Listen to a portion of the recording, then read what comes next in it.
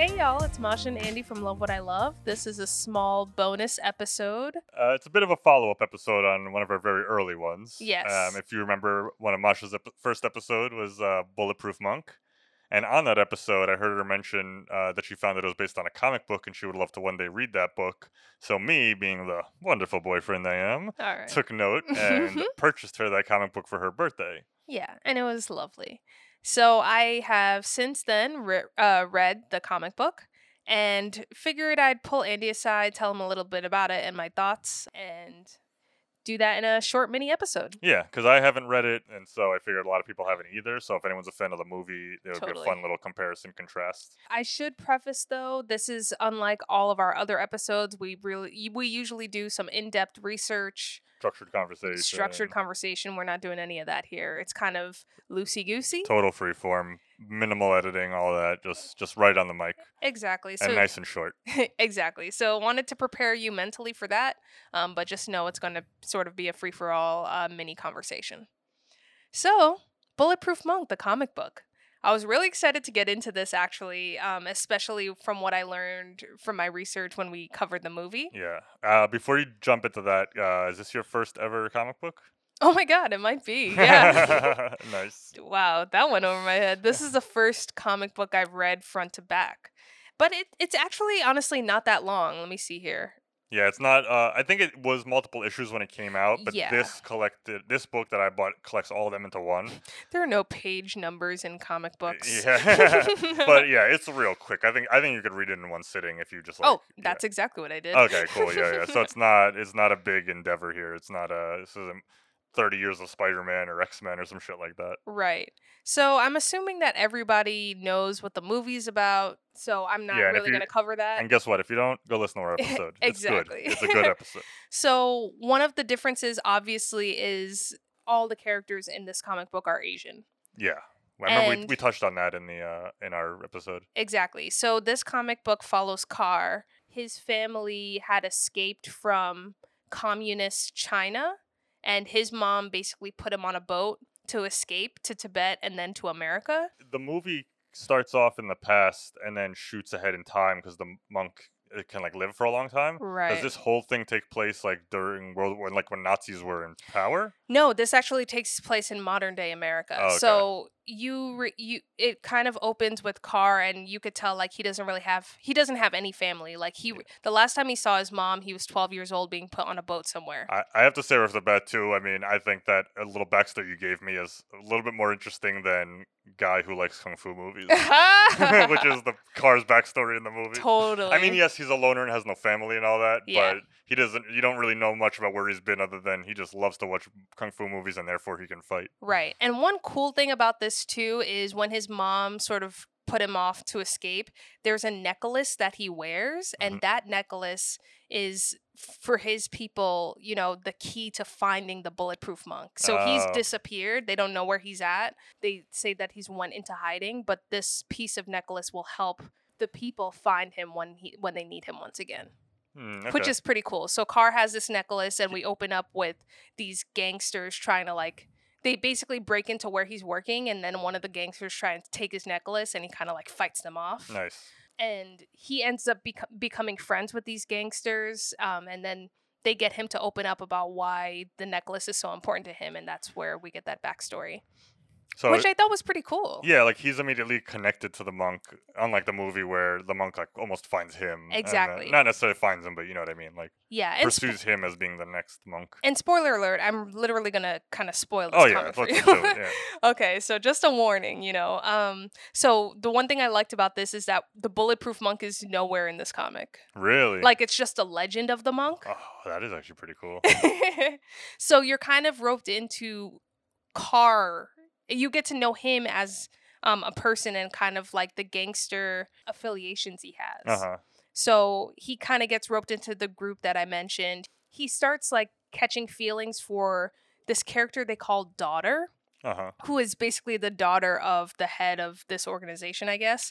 And I should also mention that I was a little confused throughout the comic. I don't know that this comic was originally written in English because there were a lot of weird phrasing Oh, interesting. and character names that I was like, is this in English. Like Yeah, maybe not. I have no I idea. don't think it is. Because I'm pretty sure the version I have you like mentions the movie. Like this is, Hmm. so I Yeah, think it there's a was, I forward think by it, just John Woo. yes, I think it was the popularity of the movie that maybe might have brought this to America. Yeah. I mean, it's weird for a character's name to be daughter, right? Like Yeah, that's not just me. yeah. So what happens is the leader of the organization gets murdered. Nobody knows who did it, but this daughter basically has to become the head of the organization, and she basically is like Carr, like it's over, Hmm. and cuts it off with him. So I originally came in thinking that this woman that he was falling in love with was going to be like the Jade Yeah, from the movie. Definitely not any of those things. Like she, yes, can fight and do all these things, but she is not Jade. yeah. So what ends up happening is, and I like that you can do this in comic books, that you can have kind of like a side story going on, and there Yeah. was like a to be continued. Nice. That was pretty exciting. So there's this side story where you see this woman named Flower basically murder a woman, and you don't really know why. And you find out later that it's because she's been hired by communist China to basically track down Bulletproof Monk and kill anybody in the way. Uh-huh. So she eventually comes into contact with daughter, and they basically are kind of working together to track down Carr, because they find out that, he's kind of the link, the only lead they have to finding Bulletproof Yeah. Monk. And they kind of do a switcheroo here where Flower kind of goes undercover and starts dating Carr Mm. to find out more about what he knows about the Oh, Bulletproof snap. Monk. Okay. So she ends up sort of being like the Jade character, but again, I think that character was kind of for the movie created, but I Yeah. don't think And that they probably just took some aspects from these characters. exactly. So what ends up happening is, while all this stuff is happening, Carr is really struggling to find out who he is as a person. Yeah. He's never really gotten over how quickly he had to detach from his mother and basically all of his roots. He does have one person in his life that he calls uncle, I think. And he's kind of like the guy in the movie theater in the movie. Oh, nice. So Yeah. the movie theater owner. And he actually is teaching Carr how to fight. Ah, So he's cool. not learning it from kung fu movies. Nice. Like they actually learn how to fight. But there's this one instance where Carr is kind of like over it, and during training he like actually defends himself correctly and like badassly, and hits his uncle down, and his uncle's like, "Great job. The only problem is I didn't teach you any of those moves." Oh. So you start to realize that Carr is starting to get in touch with some inner voice that he's not really familiar with. Mm-hmm. And that I liked, because in the movie, obviously, the monk is the one who helps Carr listen to his inner voice and learn all these skills.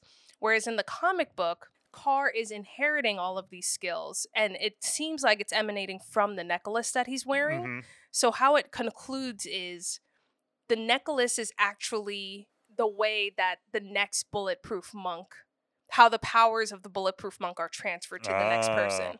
So whenever and wherever the Bulletproof Monk passes away, whoever has that necklace is the next chosen one, I guess, to inherit those powers. So is the idea the monk died when he was a little kid and got the necklace from his mom?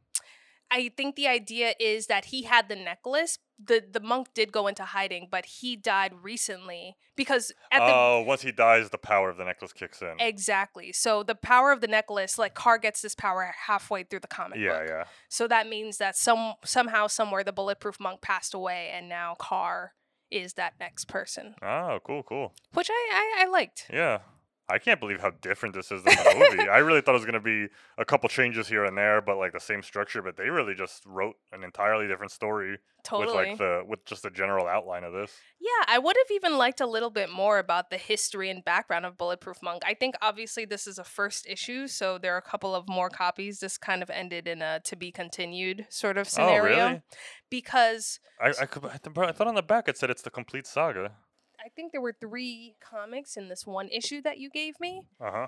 But I don't know, for me it kind of ended on a cliffhanger. He figures out he has these powers. The girl he ends up actually falling in love with, Flower, kind of sacrifices herself so he can escape from Daughter, who tries to kill him and get the powers. Yeah. And then it kind of ends with him, going on this journey to help people along the way. Now that he's fully accepted that he is Bulletproof Monk. Oh, wow, interesting. Yeah, I guess it doesn't say it right off the bat. It just says read this book and no, it says this 3-part story collects the original Bulletproof Monk miniseries, which made me think it was a conclusion if it was the Mm. original series. Like, Oh, I guess maybe. but I might be wrong. I mean, I didn't even read it, so I mean, it was 3 parts, but to me, it wasn't very conclusive. Like, I still feel like there's more to be said. cool. So, I mean, I appreciated that it was a whole other story. I think, personally, a more interesting story.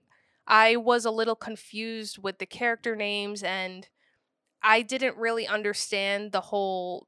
I didn't understand the character daughter's motivations Mm-hmm. because she did genuinely have feelings for Carr, and I think she knew about the necklace because Carr flat out told her the story behind the necklace. So she knew, or some part of her had to knew that he was tied to the Bulletproof Monk. So it didn't really make sense to me why she cut ties with him and then is after him to learn about Bulletproof Monk. Like, I understood that her group was sort of serving a higher power, as in communist China, but I think the order of events was kind of threw me off. Ah, okay. Yeah, that's pretty cool though. Sorry, I know you can't comment because you didn't really read it, Yeah, but yeah. No, it's just interesting to see the differences. And also, I'm reading. I think this is something from the author. Did you read this at the end? I skimmed through it. The very last paragraph is, "We now eagerly await the continued quests of Carr and the many more bulletproof monks to come. Until then, peace and good health to all of us." So maybe they never Oh, wrote anymore. yeah.